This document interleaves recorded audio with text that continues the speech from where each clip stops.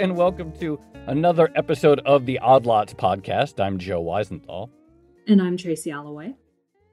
Tracy, you know what the funny thing is that even though it's been an incredible year in the stock market, I mean, just extraordinary by all accounts, as everyone knows, I feel like it's also probably been a frustrating one for a lot of investors.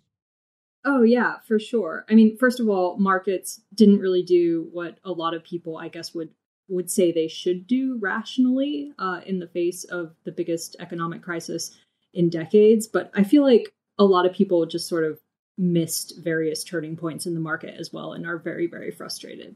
Absolutely. I mean, just super high levels of frustration. Also, even if you were long this market and sort of like generally bullish, the only way to have really won this year would be super concentration in tech stocks. And I feel like if you were underexposed to like a handful of tech stocks, which we could count on about two hands, then you're almost guaranteed to be sort of underperforming your benchmark this year, whatever it is. Yeah, I think that's absolutely true. And of course, we've been talking about for years and years and years that the big tech stocks, FANG, whatever you want to call it, are potentially overvalued. So it's doubly ironic that this year you would have underperformed had you not invested in the stocks that people say might be the most overvalued.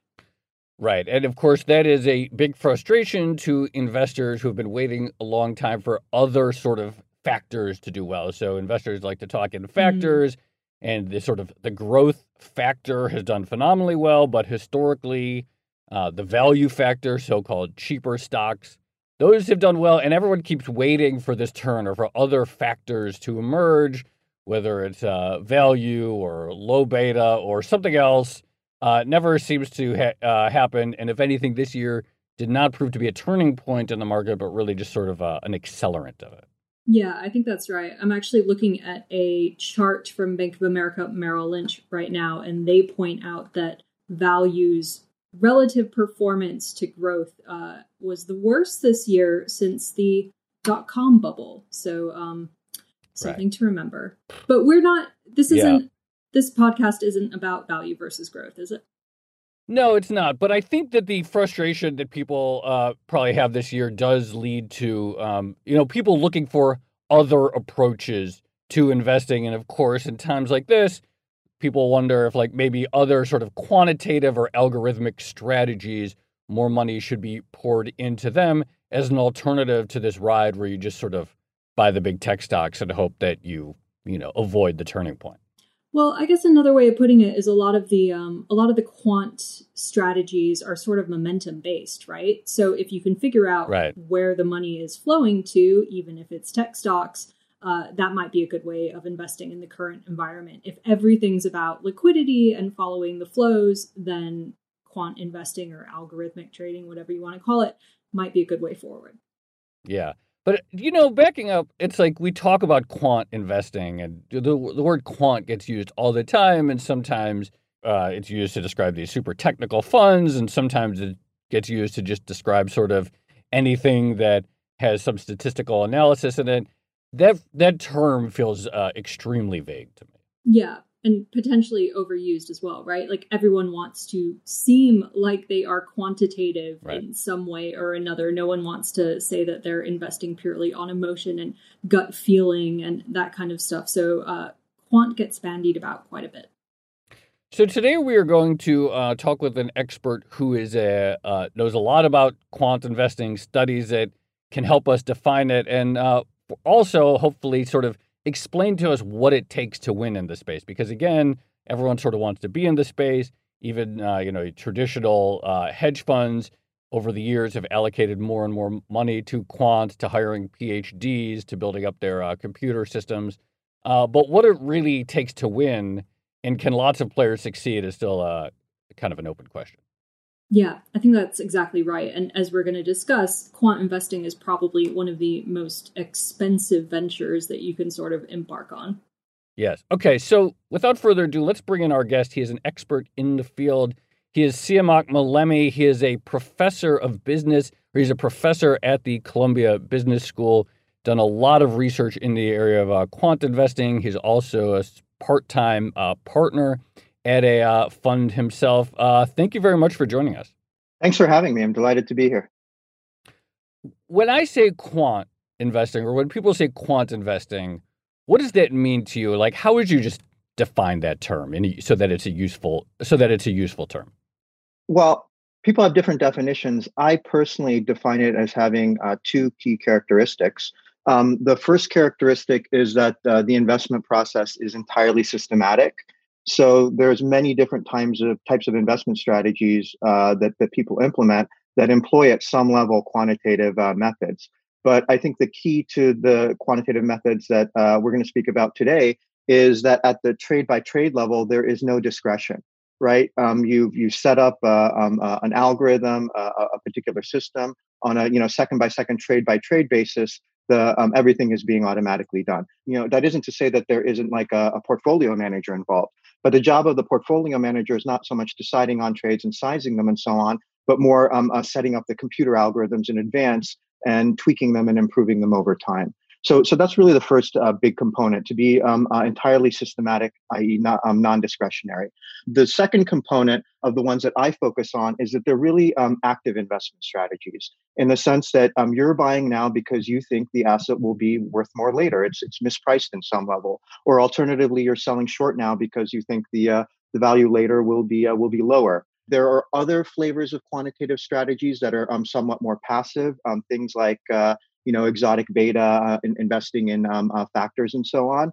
Those are not so much, a little bit less my area, and I have my own views, and then we can get into later perhaps. But the key things I'm thinking about here, you're using algorithms and data and machine learning and so on. You're taking an active view on what the current prices are relative to what the value might be later.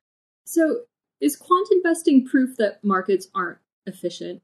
I feel like this comes up a lot, but maybe it's worth asking this question early on. If the whole strategy is to automatically arbitrage price discrepancies in the short term versus the long term, does that mean that markets aren't doing their job?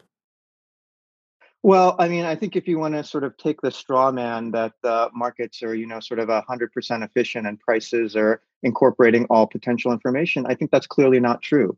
And I think the long-term success and incredible performance of quant investors like Renaissance is sort of one piece of that. But that doesn't mean that markets are completely inefficient either. Lasse Peterson, who's from NYU and AQR, he has a nice phrase called inefficiently efficient, or I should say efficiently inefficient. Meaning that there are inefficiencies, but it's a competitive game, and there are lots of smart people with a lot of resources going after these inefficiencies. And when you identify them and trade on them, they disappear. They're arbed away. So these inefficiencies typically lie around the frontier of the transaction cost of what it costs to trade. So yes, there are inefficiencies, but they're hard to find, and they disappear over time. So one common concept that quants talk about is alpha decay. Like you identify some signal or some inefficiency, and generates a certain amount of P&L, and literally year over year you can see that decay away.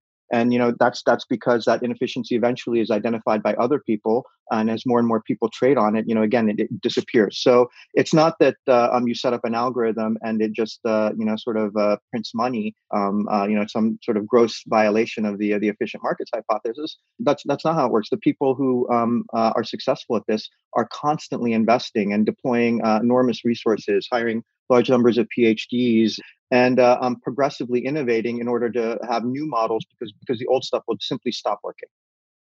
So it sounds like, I mean, I guess you just said it, but it sounds like the key to winning, and we'll get more granular in a second, is that continuous process. It's not about identifying some flaw in the market or some inefficiency or some opportunity to make money. It's about having a team and a process to keep finding those over and over again. That's right. Again, because all the inefficiencies that I've ever seen are short-lived.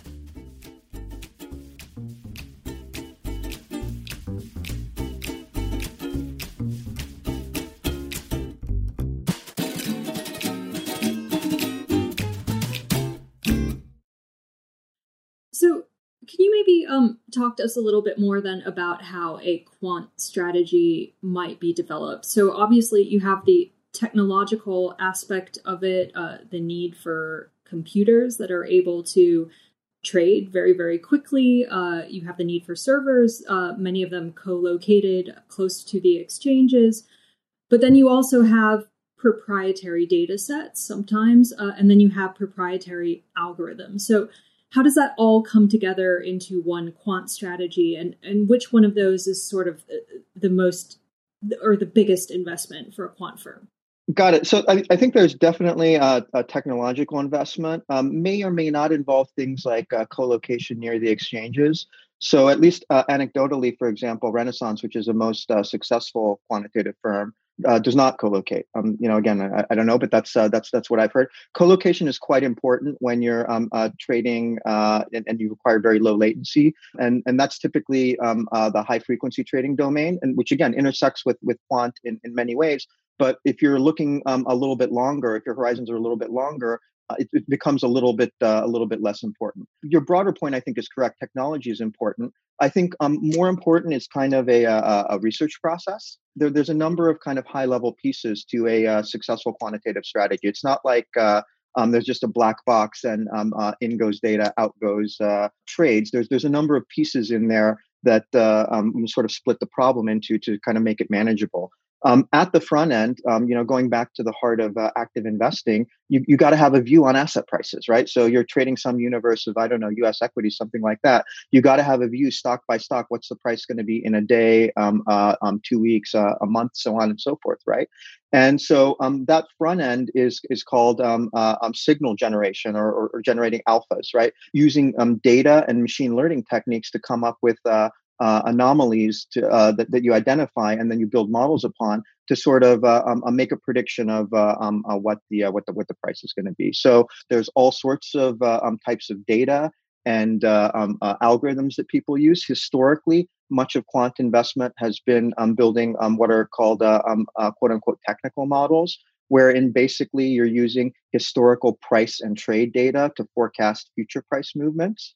Right. So you might think of things like momentum or reversals or so on and so forth. That's, leveraging, kind of purely technical data from the markets. What we've seen emerge really over the past 10 years is there's also been a shift to sort of a quote unquote alternative data. Right. So you might look at things like, everybody's heard the famous story of satellite images of parking lots, right? To try and assess, what's the occupancy at Walmart this year? They're going to make their earnings. Quantitative investor would take that kind of data and leverage it to a model which forecasts, okay, what's the return going to be for Walmart over the next week, the next month, the next 2 months, and so on, right? So at the front end, you have this identifying the data combined with the machine learning technology, which is going to build predictions. Now, oftentimes you're looking at, or I should say really always these days, you're looking at having many anomalies. So you may have a technical model based on momentum and reversals. You may have bought a whole bunch of parking lot data. You have some model for the retail sector based on that. You have some credit card data, some social media data, maybe some news data. You have all of these. And so the second part of the process is to kind of combine these different types of signals or views into sort of one composite view. Because at the end of the day, all you care about is net. Is this asset price going to go up or go down? And that part is called alpha mixing or signal mixing, right? You have these separate models that you've built, and you want to combine them to one kind of a composite view. So that's kind of the front end. Again, having a view on what prices are going to be over the relevant timeframes. Historically, that is where the vast majority of the energy was spent. The idea was that if you have good signals, if you have good predictions, you can make money. If you don't have good signals, you're not going to make money, and the rest of it doesn't matter so much. So I believe if you don't have signals, you're not going to make money. That's certainly true. But these days, the market has gotten competitive enough, and there are enough kind of quant players that what you do with the signals also matters, how you try to monetize them. So here, the kind of the next step is that you have you're waking up, it's open to the market, it's 9:30 in the morning, right? You have a prediction for, a universe of 3,000 US equities. Now you have to kind of decide what's the target portfolio you want to form. So that's kind of called a portfolio construction phase, right? And so the kind of things you're thinking about are balancing sort of risk versus return. You don't want to be long or short. Maybe you want to be market neutral. You don't want too much exposure in individual sectors. So on and so forth. Right. You're balancing that also with transaction costs and so on. And you kind of decide, again, based on what my current view is of the world. What's the target portfolio I want to hold? And this is something you periodically revisit. It used to be sort of Quant sort of traded once a day and had a trade list at the beginning of the day, and generated trades and revisited it the next day. Now it's much more of a continuous procedure because as the market evolves and as you get more data and news comes out and so on, those underlying views which are driving the trades are changing. So that's the kind of the middle piece, figuring out what portfolio to hold, and then the final piece is actually sort of generating the trades. Sometimes quants do this themselves. I think more and more quants are doing this themselves. You can farm this also to basically every major bank or prime broker that services quants has an agency algorithms desk that will do this for you. But here the idea is, okay, I've decided I need to buy $2 million of Google stock over the next 15 minutes. How can I do that? Should I use exchanges? Should I use dark pools? How should I spread that out over time? Should I use limit orders, market orders, this kind of thing? And again, historically, people focused a little bit less on that. But now, as the market has gotten more competitive, it's also being important. If you're not doing those latter two phases, the portfolio construction and the trade optimization, well, you're leaving money on the table in a way that almost may not be profitable. I think one thing that's not obvious, or I should say, is quite different about quant trading versus other types of hedge fund trading. If you look at a guy like, I don't know, just to sort of pick someone random like Bill Ackman, right? When he goes in and buys a stock, he has really kind of a strong conviction. He takes some massive positions, and he probably expects to make 50% or something like that. Again, I don't do that type of trading. I don't know, but he expects to make tens of percents, right? A quant in any individual position, you probably measure your expected profit in basis points. Right. And it's of this, and you might expect to make 3 basis points and the transaction costs are 2 basis points. Right. So you're really carefully controlling your costs and managing execution and so on is extremely important. Bill Ackman, if he thinks he's going to make 20% on a particular trade, it doesn't matter if he's paying 2 basis points or 20 basis points or even 100 basis points. Right. He's going to make so much more in his mind that's irrelevant. Whereas for quants, you're really operating on a very thin margin. First of all, that was a sort of great explanation of the whole process. Really nice overview. But I want to go back to just the sort of search for the original signals, or search for the sort of the initial inputs. And I'm thinking about large tech companies like Microsoft and Google and Facebook, and how they have a lot of researchers who are engaged in sort of pure tech research. And, always out there filing patents, and there's probably a long sort of distance between anything that they discover and their own research budget, and then what ultimately might show up in a consumer product or a business product. And I'm curious if there is sort of an analogy in quant land where you have people who really are sort of at the frontier without a sort of crystal clear idea of, okay, this is going to lead to something that will turn into a trade, but it's that process of sort of really exploring that frontier, which eventually leads to concrete ideas that do lead to trades. And I'm curious if that's sort of the analogy, and how investors and how the portfolio managers think about where to explore and where those frontiers are and where to invest expensive sort of time, energy, and computing power in discovering these alpha-generating signals. So I think quantitative investors operate quite differently than some of the research groups in big tech places. If you go to a place like Google Research or Microsoft Research, it's really not that different than an academic institution. Their main output is really papers, right? In journal papers, conference papers, so on and so forth. And it's really just a different way to do almost academic research, kind of the classical Bell Labs model. And maybe, they do consult on internal projects and so forth. But I think in the quant world, it is much, much, much more applied.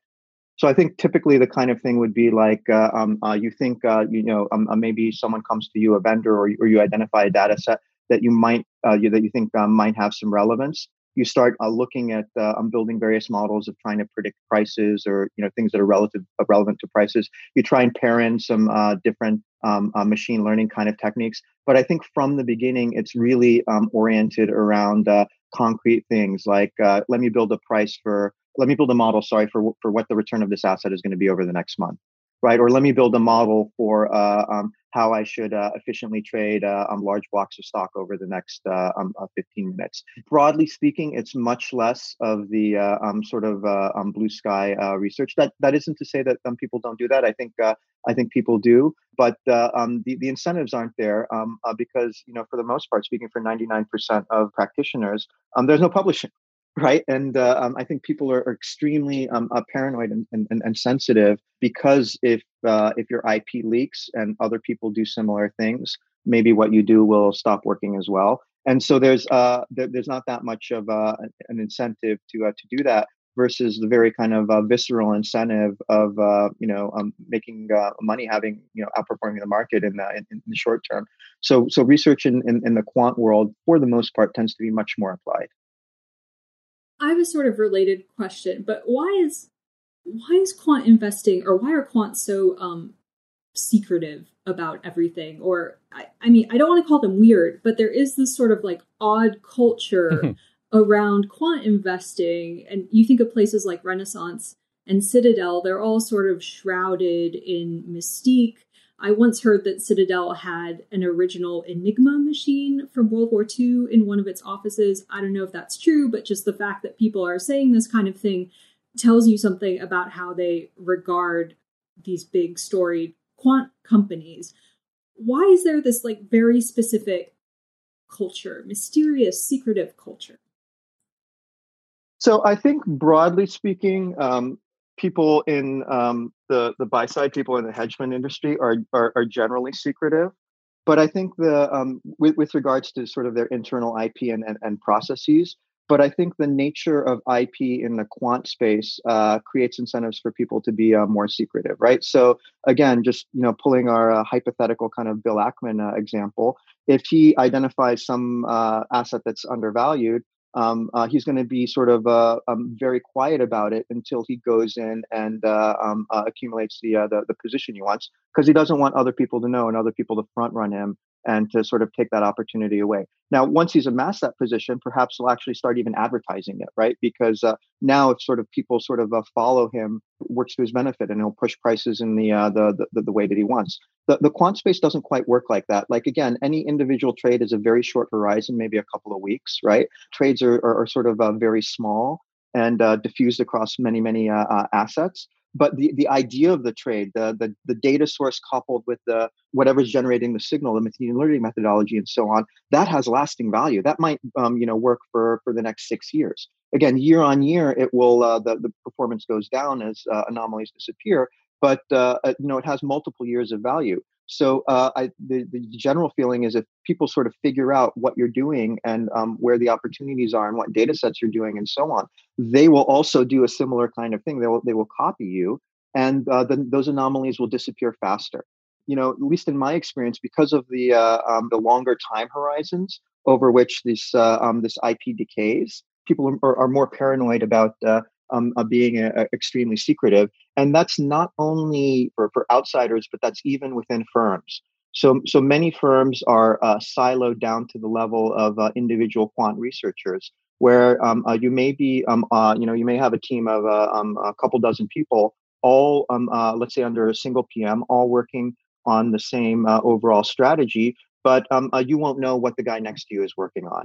Right. And if you pass data sets across, maybe you label them in sort of random ways and so on. So nobody sort of maybe has the full picture except a handful of people on the top. And again, the idea there is that, over time, people quit or leave or whatever. You want the firms would like them to have as little of the IP as possible in terms of not decaying the value of their own IP. Now, I think famously, Renaissance does not operate this way. So Renaissance is one example I've heard where a firm which is I think very, very difficult to get into in terms of being hired, but once you're in there, they're quite open in terms of what are the different things we've tried, what are the things that are working now, what are things that haven't worked before, and so on and so forth. And I think actually from the perspective of research, that works much better.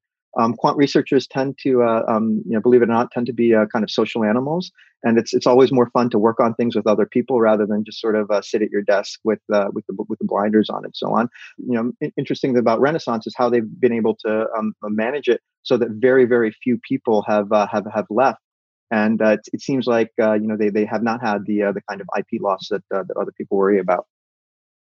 So Renaissance famously just puts up extraordinary numbers year after year after year. And the trick, or one trick besides there being a bunch of mathematical geniuses, is A, having this sort of open culture of collaboration and research, and B, somehow preventing a lot of exodus so that no one else has really been able to replicate their approaches in any way. How hard is this? So you think about like someone like, I don't know, like you hear about other managers, like, Steve Cohen is like, oh, I want to allocate money to Quant. How hard is it? And this is sort of something I want to explore more now, is like, how hard is it to sort of ante up into that game and to sort of start being competitive if you're sort of starting from zero right now? I think it's a tough place. It's a competitive game. Maybe not so much anymore, but over the past 5-7 years, my general perspective is that buy side active managing sort of hedge funds have been shrinking overall. The one sector that has not been shrinking is quant. And so I think there has been an entrance of kind of new players there. Now, Steve Cohen, you specifically mentioned, he's actually been at it for a while. He's been in the quant space for since the early 2000s. He, on the order of 20 to 30% of his assets are actually quant, something like that, like a non. People mainly think of him as a long short kind of guy, and that's probably mainly what he is. But again, maybe a third of his assets are in quant space through Cubist and so on. Now he operates very differently. He operates, his quant funds operate in kind of like traditional long short guys operate, wherein you hire individual PMs. You watch them very kind of carefully. They make money or they lose money. If they're not making money quickly enough, you fire them. And you kind of have a portfolio of these individual managers who are doing their own thing, who are tightly siloed, and you try to manage that. And that's the way his quant operation manages. So there's a whole bunch of small let's call them pods or whatever of 2 or 3 people each kind of doing their own thing in an uncoordinated way. That's again quite a different model than, let's say, the Renaissance, which is one kind of open strategy. And I think the advantage of the Steve Cohen model is that it's easy to hire people. The HR process is very easy. You don't have to care when people come and go and so on, because you're not really investing in any of their individual IP. Right? When someone leaves, or like let's say you fire someone, it's because they didn't do well, and whatever they have is maybe not worth that much, and they don't know anything else about what your other PMs are doing, and so that process is very easy. But I think the downside is that what we're sort of starting to see is throughout the quant space, like the broader technology industry, we're starting to see that there are a lot of increasing returns to scale. That as you get bigger and bigger, firms are able to build advantages.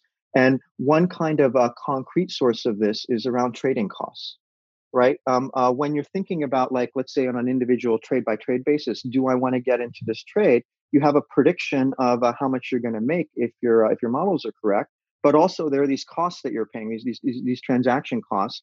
And if your prediction doesn't exceed your costs, you shouldn't put on that trade, because even in the best case, you're not going to make your money, right? So what's happened is that as more and more people have gotten into the quant space, and more of these anomalies are identified, and markets get more efficient, the signals have gotten weaker.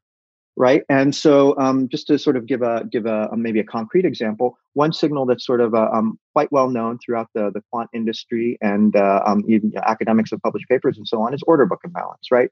If you go out and you look at an electronic order book and there are more buyers than there are sellers in terms of the resting limit orders, it's more likely that the price will go up than go down. Right. You can go out and try that. That has a predictive value now. However, if that's all you won't make money, because you might think the price is going to go up a tenth of a basis point, just to throw out a number, but your transaction costs are 2 basis points, and you're just not You can't exceed your costs. So the transaction costs to a first approximation, they're kind of like on a trade by trade basis, a fixed cost that you have to exceed.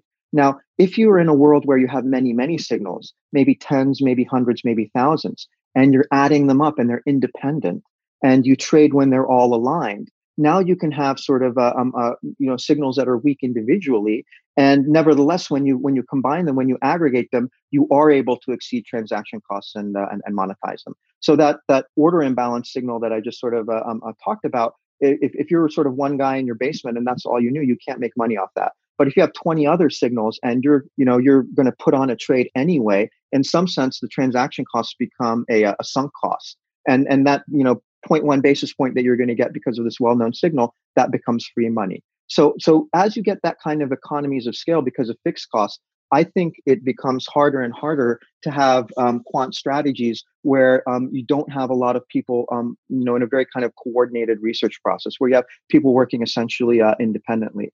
The kinds of places that are structured like let's say Renaissance again, where you might have like 200 quant researchers all working on different aspects of the thing, and then these things combined to one sort of overall view of the market. I think that is able to sort of better monetize a lot of these signals in this kind of more competitive world. So on that note, if you are running a lot of these strategies, getting a lot of these signals, and you're able to lower your transaction costs because of that scale, and at the same time, quant investing has these big barriers to entry because you have to have these technological outlays, you have to hire a bunch of PhDs and things like that. Does that mean that the industry is inevitably sort of trending towards a monopoly? Are we going to get a situation where there is just one or maybe two or three really big quant investors because no one else can compete with them effectively?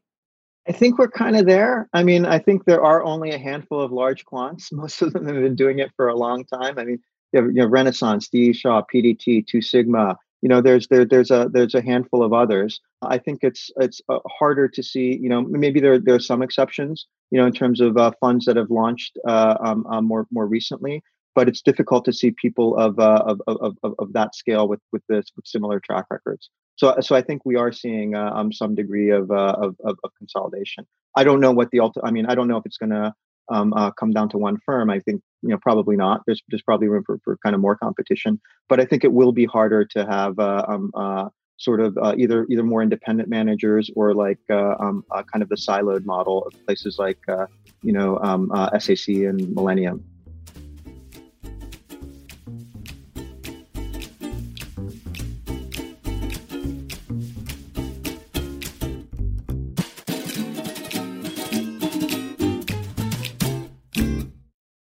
If I want to start a quant fund, what are we talking about in terms of how much is just going to cost for computers and data just to even get in the game? Don't do it, Joe. I feel like this whole conversation is about how you shouldn't be doing that. No, I realize that it's a bad idea, but let's say I'm an idiot and I try anyway. Like, what are we talking about? So I think things have gotten over time much more expensive. Things like data feeds and so on. The exchanges have constantly been ramping the prices on these things. But these days, what's become one of the biggest costs is actually just pure computation. And this is also a trend we see more broadly in technology. If you look at kind of the state of the art models for things like computer vision, object recognition, for playing games like chess and Go and so on. These types of models leverage approaches in machine learning that are really based on having a lot of data and doing even more than that, doing a lot of computation. And so the spirit there, coming out of places like DeepMind at Google or OpenAI and stuff. OpenAI, artificial intelligence company. Their main model is literally like we're going to do simple things, but we're going to leverage it to massive scale computation, right? And so I think you're starting to see that in finance as well, where you need to do things like, let's say, you need to backtest a trading strategy, but you have some parameters and you want to try tens of thousands of combinations of those trading parameters, and each one involves a simulation over 20 years and so on and so forth. You need a lot of computers. So someone told me anecdotally that at a major quant shop, each quantitative researcher is given kind of a quote unquote budget of 10,000 CPUs. Right. So at any given time, they can use up to 10,000 individual kind of processing units. And just to give you a sense of what that costs, if you were to go, buy that on Amazon and AWS, that would be order of magnitude, maybe $1 million a year. Right. And this is just for research. This is not to actually generate the trades or whatever. This is just to, tune all the parameters and sort of really optimize your performance.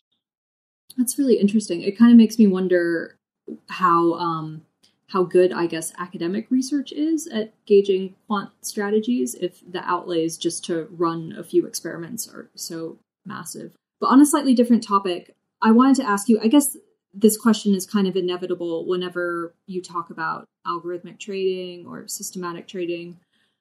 What value do you think quant investing actually creates for society? So, for instance, when we talk about traditional investing, that's supposed to channel capital in the most efficient way possible to good companies, and that should, in theory, benefit the entire economy.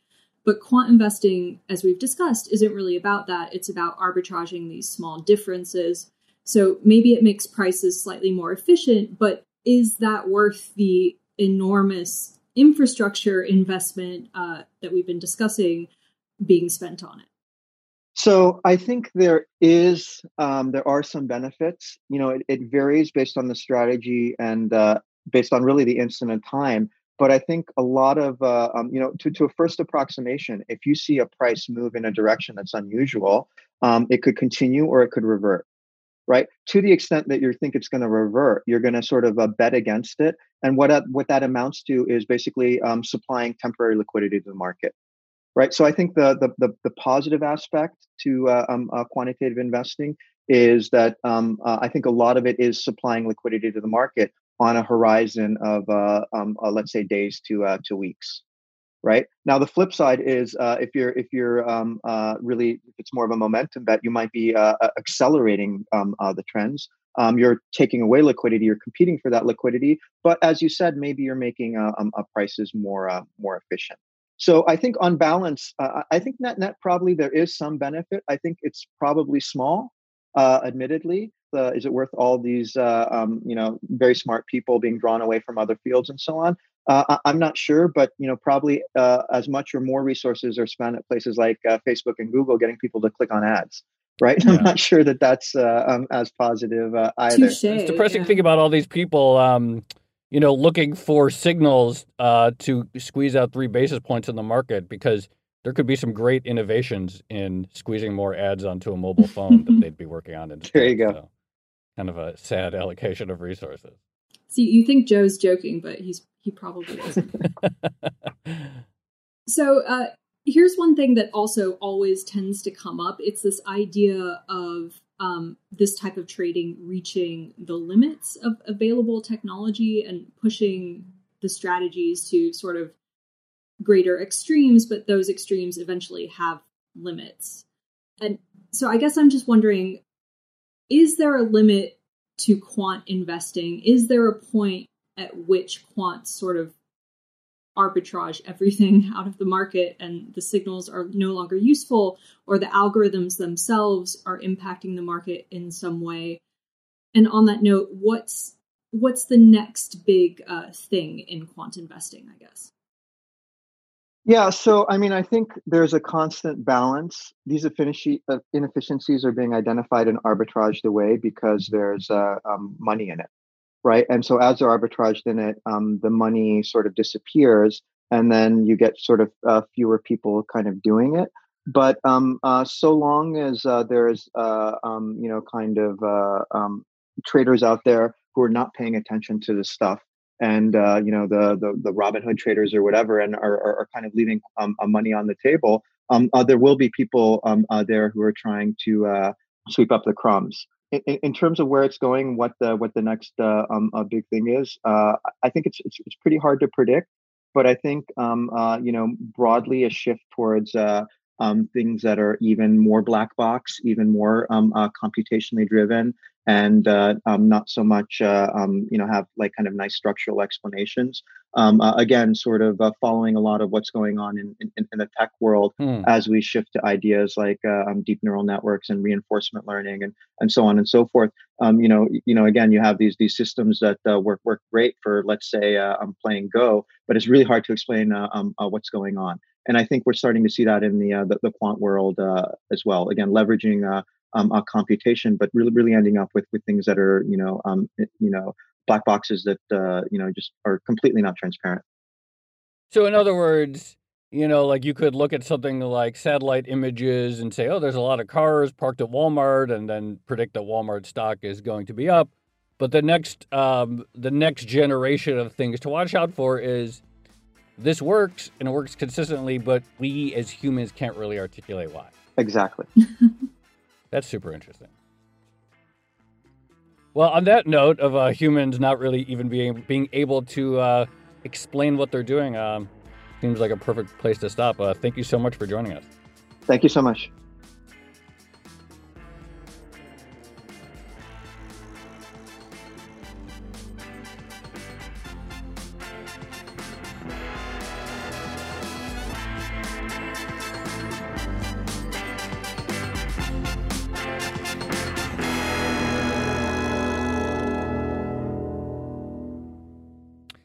Tracy, as a media person, I have my own experience with the sort of alpha decay that Ciamac was talking about. Do you know what it is? Did you build some sort of algorithm to take advantage of like Google Ads or something, and then it stopped working? No, it's nothing so sophisticated. But back in the early days of like blogging and stuff, I remember this phenomenon where you would come up with some like headline construction. You'd be like, 5 things you need to know today. Oh, yes. And or remember like the old Upworthy headlines? They were like, and you can't guess what, And then those work, and those generate like excess traffic, and they get shared on Facebook. And then everybody discovers that these headline cliches work, and then everyone does them, and then people stop clicking on them, and you need to like find. I don't do clickbait anymore, but I always thought at the time like that was like a very similar process to the sort of quant approach to investing, the sort of search for alpha and alpha decay of blog headlines.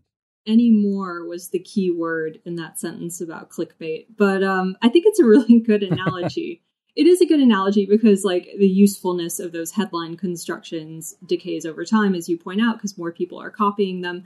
But it also kind of gets to that point about the limits of this type of investing. There are only so many ways that you can construct a headline, and eventually people kind of catch on to different ones and they become not so enticing.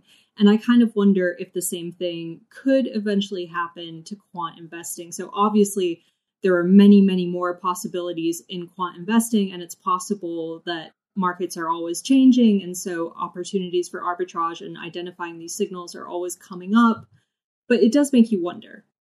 It certainly does. And what he's talking about at the end, where maybe the signals of the future are just things that work but can't be articulated, is just like a super kind of fascinating phenomenon to just like wrap your head around. Yeah, I feel like that's a good microcosm for maybe the human experience in the future. Like we have the technology, we're not entirely sure how it works, but we're just going to sort of let it run and hope for the best. One other thing that sort of interested me is like a sort of thing to watch going forward is, okay, so he talked about a huge aspect of that was just the costs and how like you might be able to identify a profitable anomaly, but unless the cost of getting the data and executing the trade is lower than that, it's useless.